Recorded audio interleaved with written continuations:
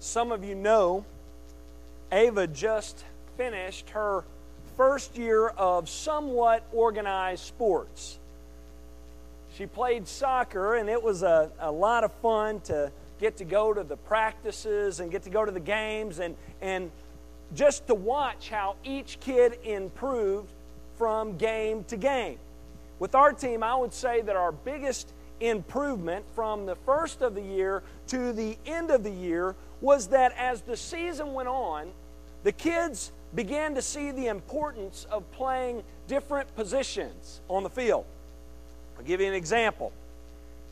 In the first few games, you had, for the most part, every player on the field wanting to assume the exact same role. You had each kid wanting to play the same position. Now, you did have some space cadets who were picking flowers and playing in the dirt, but the ones who were in the game were after the ball. 9 times out of 10 on the field, you just had a big mass of 4-year-olds moving wherever the ball went. And because that was the case, guess what was left unmanned and unprotected for most, if not all, the game? The goal. That's right. That's pretty important, right? We had one of our kids who discovered that if he could kick it hard enough and long enough and straight enough and get it through that mass of kids, he could score from a ways out. And he did. I believe he scored 5 or 6 goals from midfield, which was amazing, right? There was no defense. There was no defense. Our kids also got scored on, though, as well. Because if a ball got kicked beyond that mass of kids and the player on the opposing team was fast enough and the more aggressive player and got to the ball first, he would have an open shot on our goal. And after we got scored on several times in a row for a few games in a row, our coaches were finally able to convince some of our more competitive kids to stay back and play goalie. They learned that though they all wanted to have the same role of taking the ball down the field to score, they learned that the role of staying back and guarding the goal was also an essential responsibility on the field and a key part of winning the game. They learned that roles, though different, are all important. And as many of you know already, differing roles are not just important in sports, are they? But in every aspect of life. Knowing and understanding and fulfilling your role is important in school, it's important in work, it's important in the church, and most importantly, it's important in the home. If you have your Bibles, turn to 1 Corinthians 11. 1 Corinthians 11. We're going to begin in verse 2 and go through verse 16 this morning. And this passage, along with others like it in the New Testament, have stirred up as much controversy as any in the Bible. The distinctions between men and women, clearly stated in the Scriptures, have come under attack in our world today. For example, along with speaking out against certain abuses against women in society, many have argued that the church and some of the teachings in Scripture have also contributed to these abuses against and to the discrimination of women. Many have used this passage that we are going to look at this morning, along with others like it, and they have argued that this has contributed to these abuses. Many have taken this passage and they have used it to paint Paul as a male chauvinist and to label the Christian faith and the teachings in Scripture as misogynistic. And this is nothing new. Do you know that? In Greek and Roman societies in the first century, women were treated terribly. They were viewed as inferior and they were greatly abused. They were thought of as slaves, as less than human. And as a result, there were several movements in the first century geared toward the liberation of women. And apparently in Corinth, there was a movement taking place just like this that was gaining ground. But like in the 20th century, though there were some good things that came out of that, there were some abuses that resulted from this movement as well. There were certain women in Corinth and in other Greek cultures who were leaving their husbands and refusing to have children, or they were even refusing to raise the children they already had. And they were tearing off their veils, which was just a sign in that day of submission and commitment to their spouse. And they were also shaving their heads. Sounds like my kind of woman. They were shaving their heads in protest to show that there are no distinctions at all between men and women. And this protest made against society would eventually be directed toward the church. You see the similarities between us and Corinth in first century? I mean, it is crazy to see all the different ways that our societies mirror one another. Many believed then, like they do today, that the traditions in the church and some of the teachings in the scriptures made about women were degrading and did nothing but encourage further abuse and discrimination. Listen, I want you to hear me closely when I say this. Nothing could be further from the truth. Nothing could be further from the truth. Though I agree with some of the rights that women have fought for over the years, I believe that the assaults made against the Christian faith then as well as today are misdirected and they're unjustified. Doesn't take much digging to see that women play a vital role in Christ's church and in God's redemption story. We learn of the importance of women early on in the Scriptures. For example, though she played a key role in man's initial rebellion, Eve plays a vital role in God's story. She is the mother of all living. And we're told in Genesis 3:15 that through her comes Christ. You also have big names like Ruth, the great grandmother of King David, also in the line of Christ. And what about Esther, who used her influence given to her by God to speak up for God's people so that they could be spared from annihilation?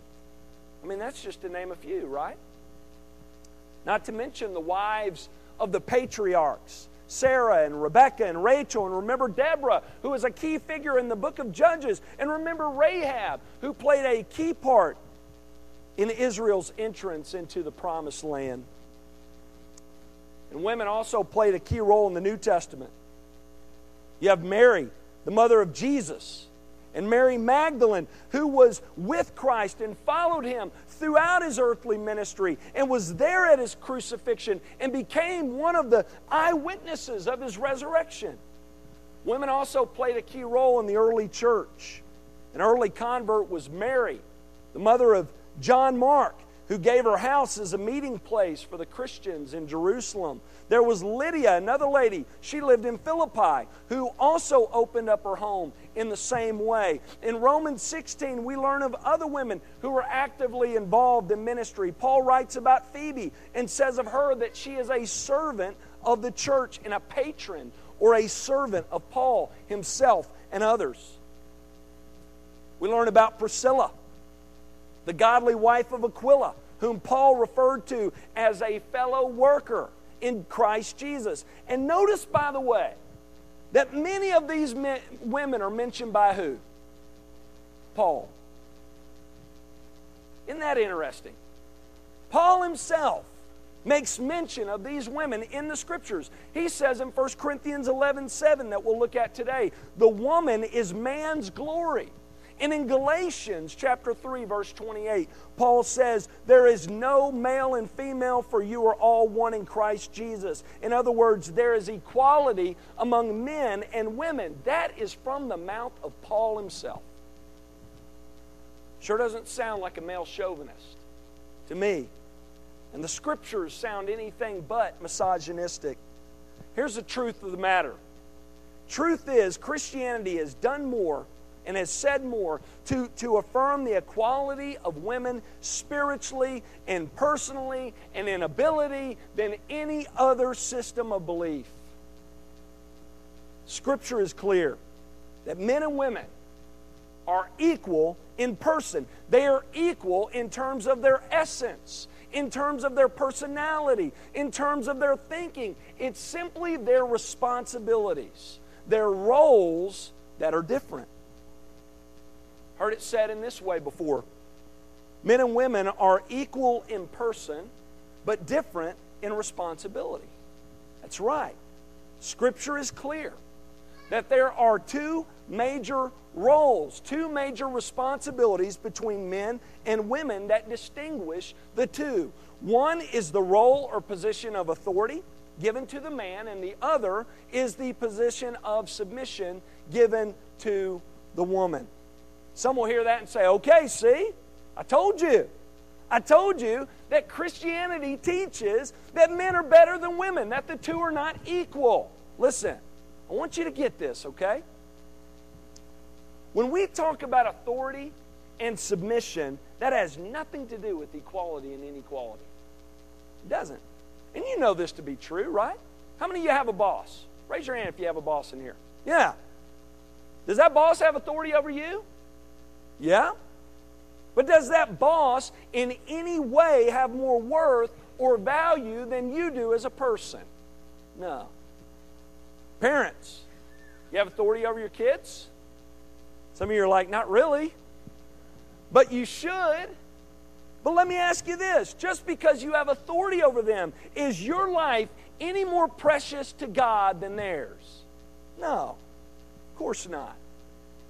The difference between you and them is the roles that each of you has. And the same is true for men and women, for husbands and wives.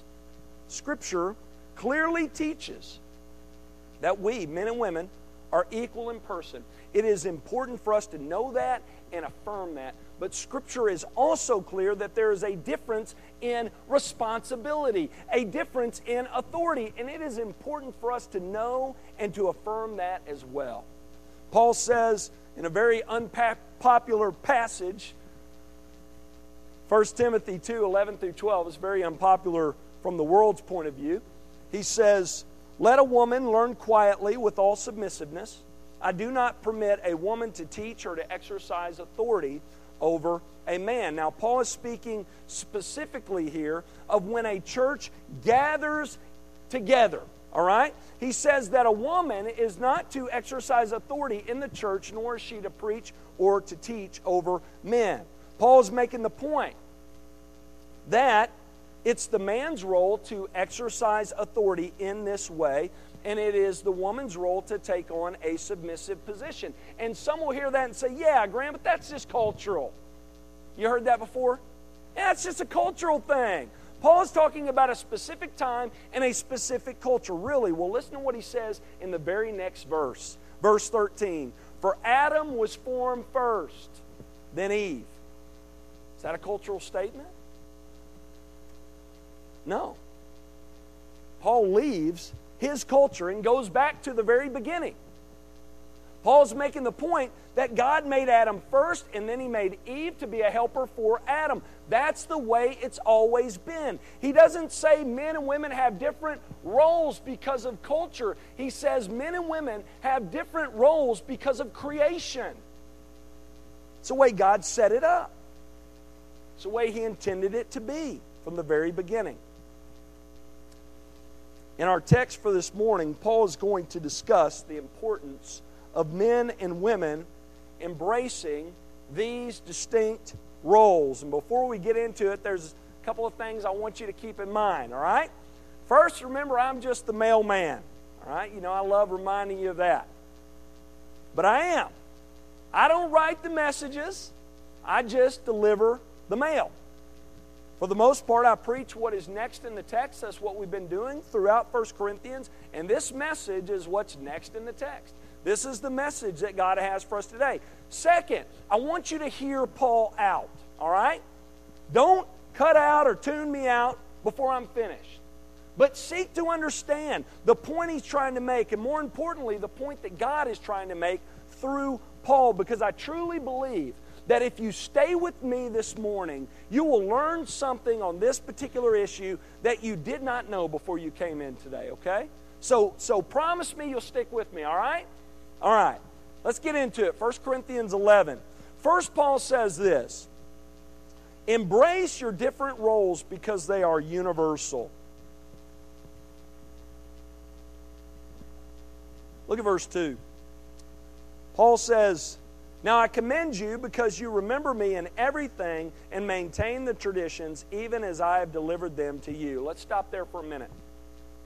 First, notice how Paul begins this passage. He begins with a word of praise toward the Christians at Corinth. This pattern is typical for Paul in his letters to the churches. Though he addresses some negatives, he never fails to address the positives as well. So before getting into this next section in 1 Corinthians, which deals with the distinct roles between men and women, before addressing more things the Corinthians need to work on, Paul praises them for the fact that they are seeking counsel from him. And he praises them for the fact that they are taking his words to heart and that they are applying his teachings. And this is a good lesson for us today, isn't it, church?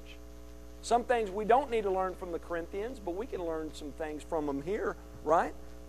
Though this church here, Fellowship, is a great church, I believe it with all my heart, we need to realize we're not yet there where we need to be spiritually. Therefore, we need to constantly be inquiring about things we need to work on individually and corporately as a church, and we need to be open to correction when the Spirit of God reveals it to us, and we need to be willing to think about and to do things differently when we see it in the Word of God, don't we? And the Corinthians did that. Paul praises them for it. Well, after this brief word of praise, Paul begins this new section addressing questions the Corinthian congregation had when it came to different roles in the church. Look at what he says in verse 3. But I want you to understand that the head of every man is Christ. The head of a wife is her husband, and the head of Christ is God. As we have explained already, there was a women's lib movement that was taking place in Corinth in the first century, and after a push for reform in this society, many began to criticize the Corinthian believers and the church for holding to and teaching that there is a distinction of roles between men and women, and they were being criticized for affirming that the role of the man is to exercise authority and that the role of a woman is to be under authority and submissive. And many, as they do today, felt that by embracing this distinction, one was basically singling women out and saying they were inferior to men, and the church was being influenced by this worldly view as well.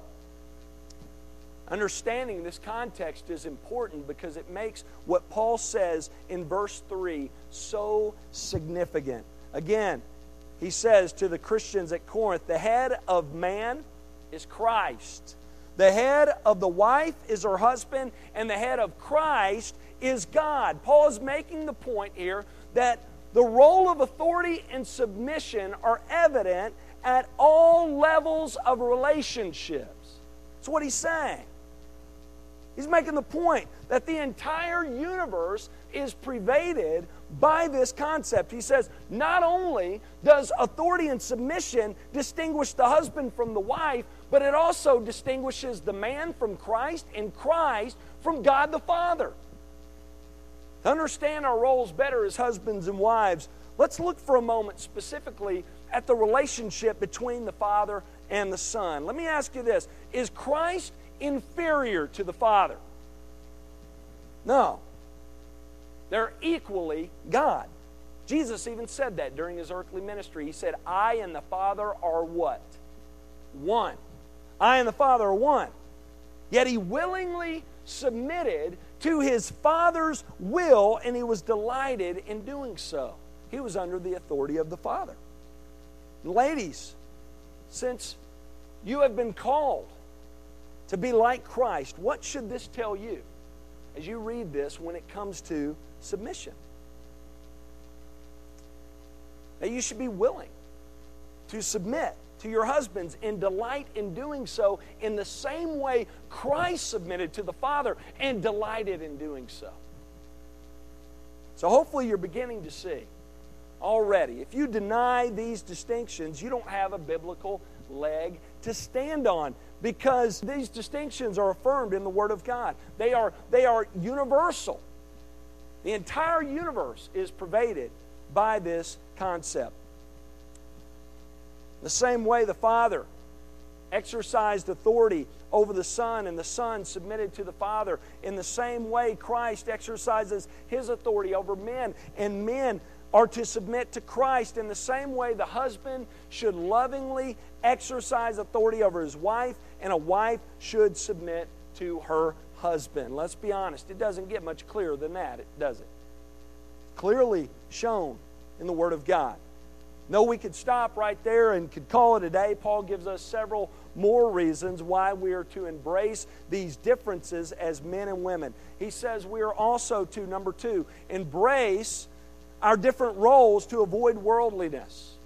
Embrace your different roles to avoid worldliness. Look at verses 4 through 6. Paul says, every man who prays or prophesies with his head covered dishonors his head. But every wife who prays or prophesies with her head uncovered dishonors her head, since it is the same as if her head were shaven. For if a wife will not cover her head, then she should cut her hair short. But since it is disgraceful for a wife to cut off her hair or shave her head, let her cover her head. All right. All right. You get that? Some of you probably did, and you thought to yourself, great, Graham's already told me that I'm to be a more submissive wife. Now he's going to tell me that I need to wear a head covering and grow my hair out. Well, don't worry, I'm not going to take it that far, okay? Though there have been some who have. There have been some who have taken these teachings in this passage to be universal, but I want to share with you why I don't think it should be applied in this way. In Corinth, wearing veils was a woman thing, all right? That was true to their culture, and men wore nothing on their heads. That was a distinguishing mark of the men and women in Corinth. Women wore veils, men did not. In Jewish and Roman culture, it was the opposite. It was the men who covered their head, which is why Paul never tells the Jews or the Roman men to take off their head coverings while they're praying and serving the Lord. This was a cultural thing because Paul only mentions it to the Corinthians. But in Greek culture, specifically in Corinth, the men, the women, they wore veils, and the men did not. And again, this was just a distinguishing mark. And the women, they wore veils to publicly and visibly show their submission and their commitment to their husbands. By wearing a veil, a woman was leaving herself unexposed, which meant that she was unavailable. She was saying, by wearing a veil, I am a submissive wife. I am a one-man woman. And men in this culture did not wear veils because that's what the girls wore. All right? So Paul calls for the men and women in verses 4 through 6 to keep these customs so that they can publicly show the watching world that they accept these God-given distinctions between men and women when serving the Lord. Women, if you wore head coverings today, people might not get that message. They might just think it's weird, But that's the message they gave in Corinth by wearing head coverings. Everybody knew about those customs. So Paul says, men, as you pray and prophesy, which by the way is just a fancy way of saying when you talk to God and when you talk to people about God, Paul says, as you minister in this way, as you serve God in this community in Corinth, serve Him in an honorable way by being men of authority, by being men who lovingly exercise that authority. And Paul says, and women, as you talk to God, And as you talk to others about God, as you minister to others, do so veiled, showing people in your culture that you accept the role that God has given you as a woman, accepting that role. Paul says, wherever you minister, do so in an honorable way, maintaining the distinct roles that God has given you as men and women. And this message was needed because, like I said in the introduction, and a while ago, there was a women's lib movement that was gaining ground in Corinth. And as a result of this movement, many of the Corinthian women were throwing away their veils and were abandoning their roles as a submissive and committed wife and a loving and nurturing mother. And many women in Corinth were also shaving their heads to make the statement visibly and publicly that they were the same as the men. And again, church was being influenced by this movement. They were being influenced in this way, and they were tempted. Some of the ladies were tempted as well of throwing their veils away. And Paul warns them at the end of verse 5 and the beginning of verse 6 that if they do that, they might as well shave their heads as well. Because to do that is to align with the ungodly protesters, which is dishonoring to God. And believers, we can apply this in our world today, can't we? At times, the unbiblical and ungodly views of our world make their way into the church, don't they? At times, we're tempted to embrace worldly philosophies that do not honor God. We, like the Christians at Corinth, have been influenced by this world to do away with these God-given distinctions between men and women. May it never be. May we take Paul's words to heart here, 1 Corinthians 11, and maintain these distinct roles of authority and submission as we serve our God in His world. Number 3, embrace your different roles to be an image bearer of God. Look at verse 7. For a man ought not to cover his head, since he is the image and glory of God, but woman is the glory of man. Again, what Paul says here goes beyond culture, beyond customs, to creation. The reason a man is to embrace his distinct role as a man is because he is to be an image bearer of God. When God made man, He made him to rule, to have authority. Look at Genesis 1:26. Here it is up on the screen. Then God said, "Let us make man in our image, after our likeness, and let them have dominion over the fish of the sea, and over the birds of the heaven, and over the livestock, and over all the earth, and over every creeping thing that creeps on the earth." So God gave man authority to rule over the earth and made him to exercise authority over the woman as God rules over the man and exercises authority over him. Notice Paul says at the end of verse 7, since he is the image and glory of God, but woman is the glory of man. So here you have, once again, this structure of authority.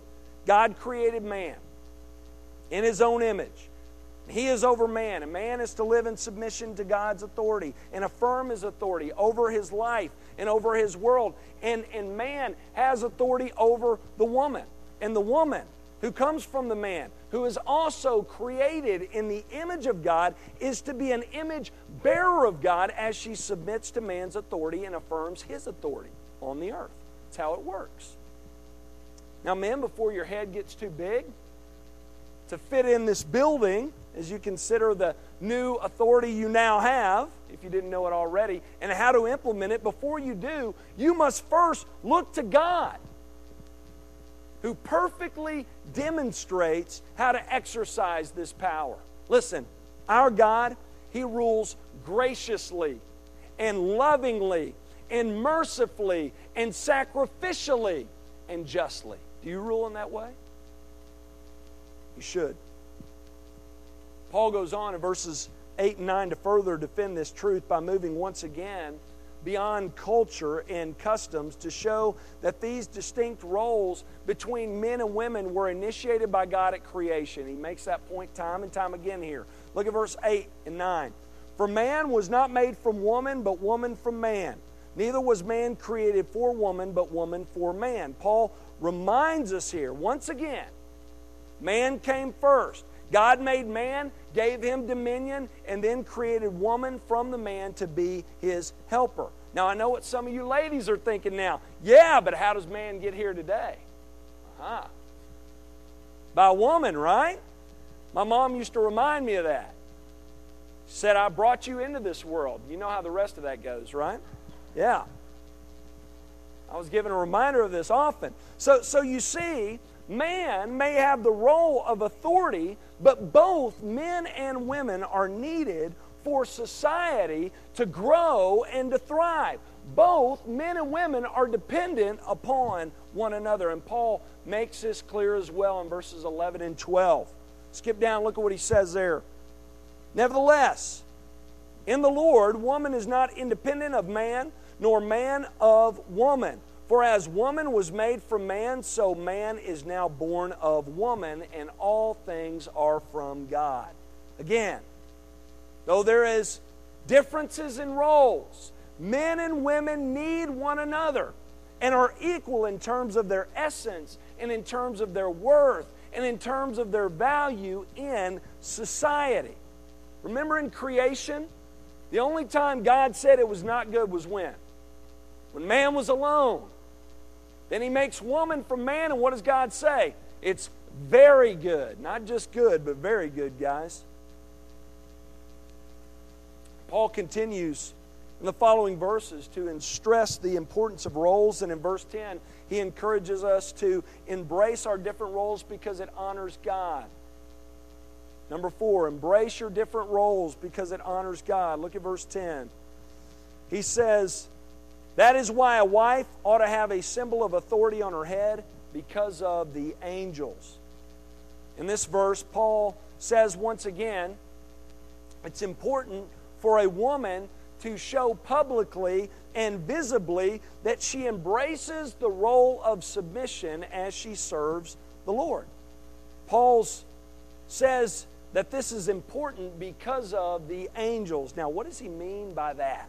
Well, it's a few different ideas here, but I agree with many of the commentators who say that Paul is just using the angels here as an example of how to honor God in humble, submissive service. Scripture is clear, with the exception of Satan and his demons, that there is one principle that angels understand completely. One principle that they never have to question. Do you know what that is? Authority and submission. They understand this completely, and they practice it beautifully. They are God's humble, submissive, spiritual worshipers and servants. And it seems as if Paul is encouraging women here to honor God in their service to Him by exercising the same type of submissive humility as that of the angels. Lastly, number 5. Paul says, embrace your different roles because it is proper. Look at verses 13 through 15. Paul says, judge for yourselves. Is it proper for a wife to pray to God with her head uncovered? Does not nature itself teach you that if a man wears long hair, it is a disgrace for him? But if a woman has long hair, it is her glory. For her hair is given to her for a covering. All right. Another fun verse. Another fun passage here. Again, I'm not going to tell you ladies to wear head coverings, or guys, for you who are getting pretty shaggy, to cut your hair. I'll let your moms and your wives tell you that. But that's not the main point that Paul is making here. He's simply saying, whatever way you can show outwardly and visibly in your society that you are a man of authority and a submissive woman, do those things. Now, I know we hear all the time, it doesn't matter what you wear, what you look like on the outside, but what's within that counts. And there's a lot of truth to that. But let's be honest, sometimes appearances, they say a lot about you. They do. At times, the way you carry yourself, your dress, is an outward reflection of what is an inward reality. So Paul says we need to be mindful of our appearances and make sure that we show publicly and visibly in society that we embrace our different God-given roles as men and women. Paul ends this passage by saying in verse 16, if anyone is inclined to be contentious, we have no such practice, nor do the churches of God. Paul is warning those in the church here who are angered by his words. He anticipated that. He warns them to tread lightly because they are God's words. And in this verse, he is calling for the church to resist change when it violates Scripture. Church, this is important for us to realize as well, isn't it? There are some within the church who are constantly trying to resist the norm and be now and edgy and be different just for the sake of being different. And they're constantly pushing the church to embrace the common trends of the day. I'm not saying the church should never resist this change, but we must be careful that we do not depart from that which is scriptural. So we allow ourselves to at times be shaped by the culture to reach people for Christ. It is important that everything we do be defined by Scripture. Scripture is clear that men and women have different roles that are to be embraced and maintained. Let me end with this. Like I've said before, it doesn't take very long for us to see that relationships are in shambles in our society and in our world today. And one of the main reasons why I truly believe is because we have rejected the roles that God has given us from the beginning as men and women.